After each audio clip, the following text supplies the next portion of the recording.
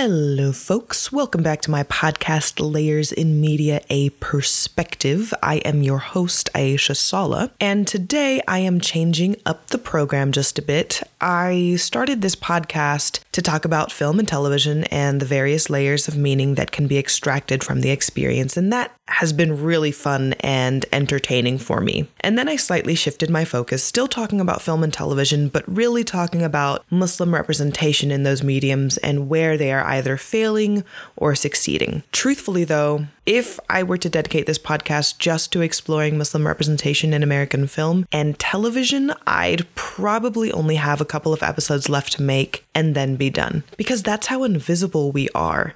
And if we are seen, it's most likely that we are being used as an exotic Muslim prop that is being waved at the audience from the background as proof that Hollywood has achieved its diversity quota. The reality is that most of the Muslim representation that I want to see in film and television doesn't exist yet. It hasn't been made. Maybe the scripts have been written and maybe the actors are simply not being given the work but still trying to get jobs that haven't been written for them or have only been written for them to play caricatures of themselves, etc., etc. The facts remain that as of today, there are very few moments we can turn to where we can find authentic versions of ourselves. And at the end of the day, that's what bothers me. For those who don't know, I got my bachelor's degree from UC Riverside in film, theater, and digital production in 2016. I knew that I wanted to work in film by the time I graduated high school 4 years earlier. But when I started pursuing that dream, I really wanted to be a film editor. I love film editing and the magic of the post-production process. I was also really drawn to directing and acting,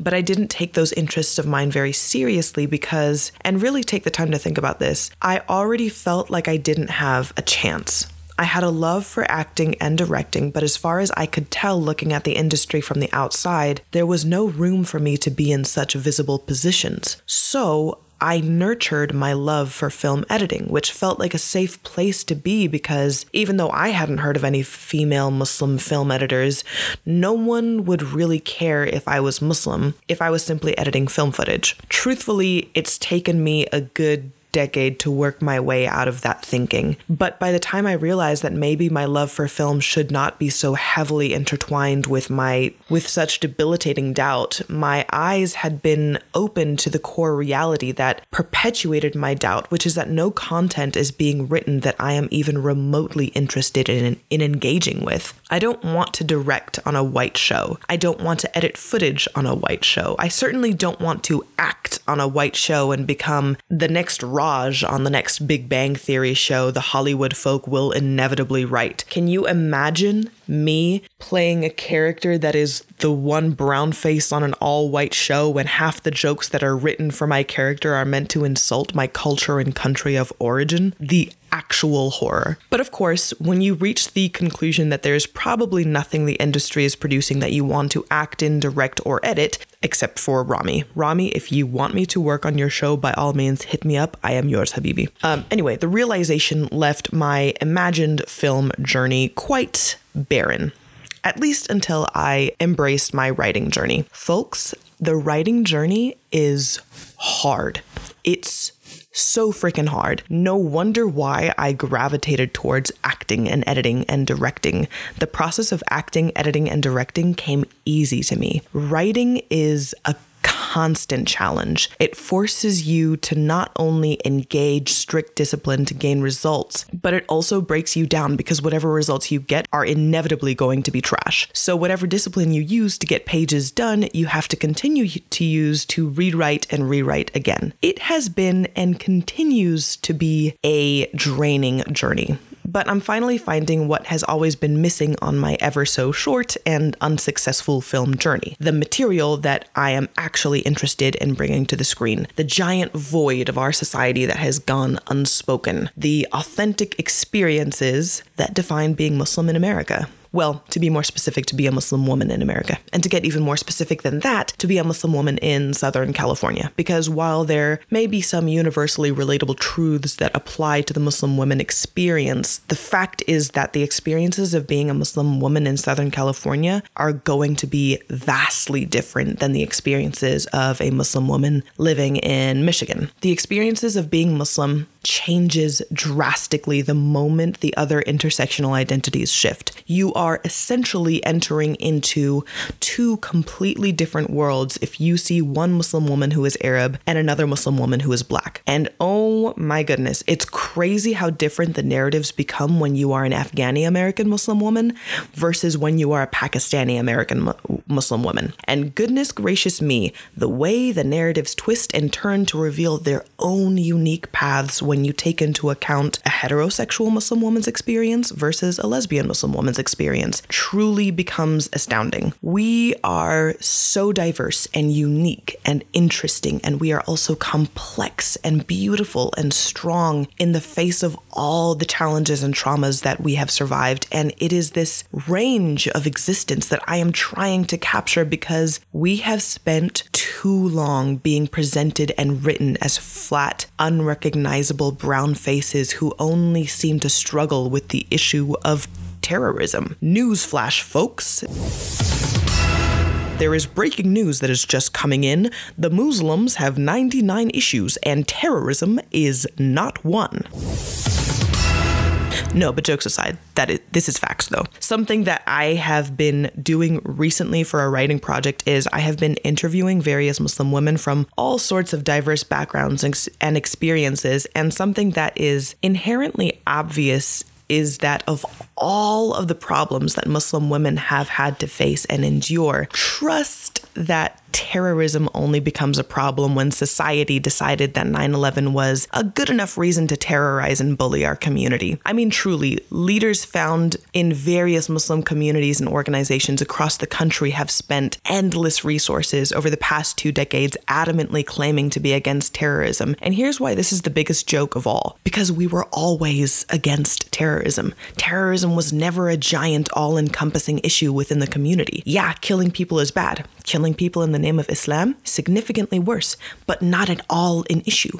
In fact, it's such an easy issue to solve across the board because everyone agrees that terrorism is bad. And really, this is what becomes so frustrating about the Muslim community as a whole. We have spent 2 decades trying to prove to the white man that we don't have this issue, and all the while, the actual issues that have created serious problems within the community have gone unaddressed. And because they go unaddressed, the results are that Muslim women have had to experience trauma after trauma. And because these experiences have simply been accepted as normal, because we haven't been taught anything else, the overarching problems remain and don't look like they are going anywhere. So, for the focus of this episode, I just want to bring our attention to one particular problem that, through the various interviews I've conducted, has proven to be extremely damaging, and that is the topic of Islamic sexual education. Let me be clear. I am not here as an expert on the subject of sex, on the subject of sex within the context of Islam, on the subject of marriage, or even on the subject of courtship within Muslim communities. I am not an expert. If you want to turn to experts to expand your own education on such matters, I recommend checking out The Village Auntie on Instagram, the author Habib Akande, also on Instagram, Samira Qureshi, who has her own health and wellness website and has an Instagram page called Sexual Health for Muslims, and an organization called Heart. The IG page is called Heart to Grow. This is a Muslim organization that provides education on sexual health and support for those who are survivors of sexual/domestic violence. These platforms have been integral to my own education, and it's really just comforting to discover that there are people out there who recognize that a problem exists and are creating spaces for Muslims who want to learn and grow out of their own ignorance. Because I am not an expert, I am not delving into this topic to tell you that I am right and you are wrong, or I am superior because I know more.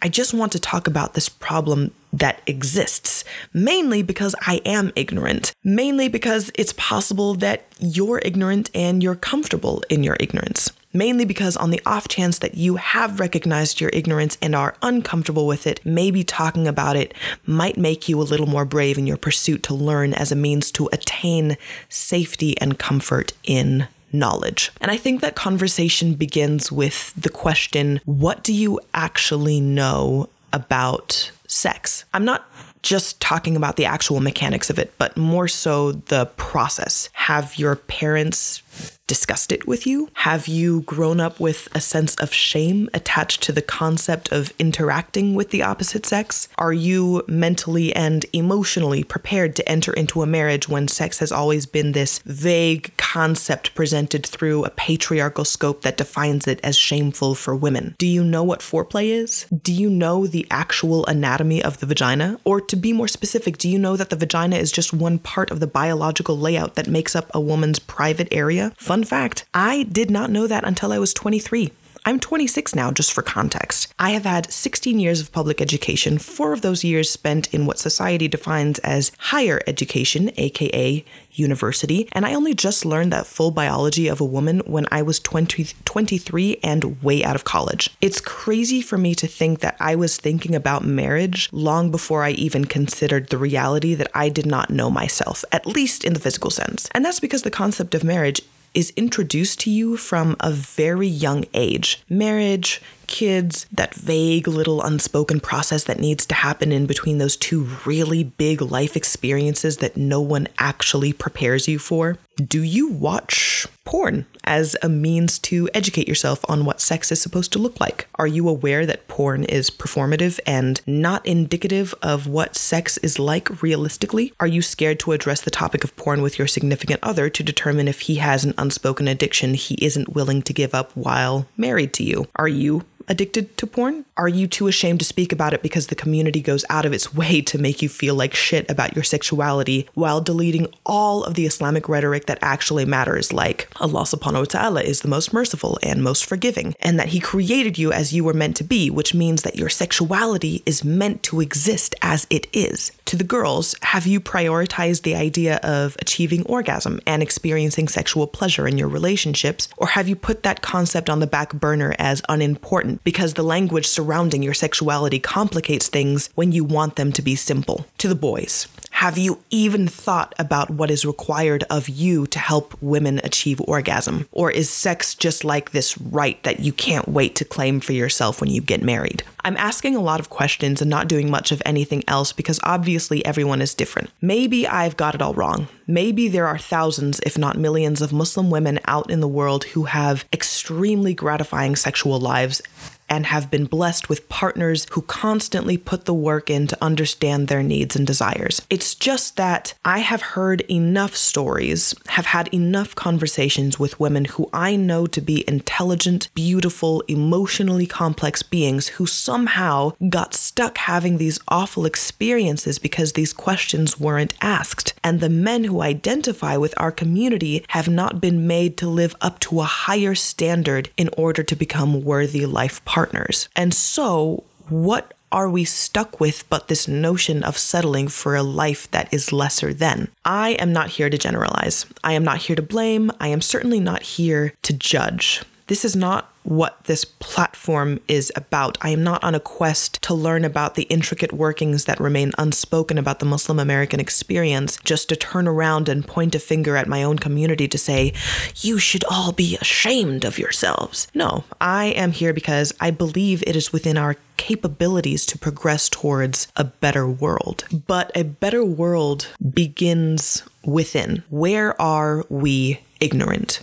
Where has our education fallen short? What topics are we uncomfortable with? It's time we really face these questions head on before we internalize the cyclical traumas of our elders and pass them on to the generations to come. Before the next generation comes, how do we ourselves become a collectively enlightened generation? As a logical protective measure, it's becoming more and more necessary to have these conversations before committing. These honest conversations should function as a form of empowerment for us. Something that I've been feeling for a while now is I feel like there is no place for me in this world. I have evolved to a place in my own life where I am Islamically conservative in image and in practice, and in my desire to learn about my religion, because I still feel like there is more to understand and appreciate about my religion. but I am progressive in beliefs and ideology. I do not condone homophobic rhetoric.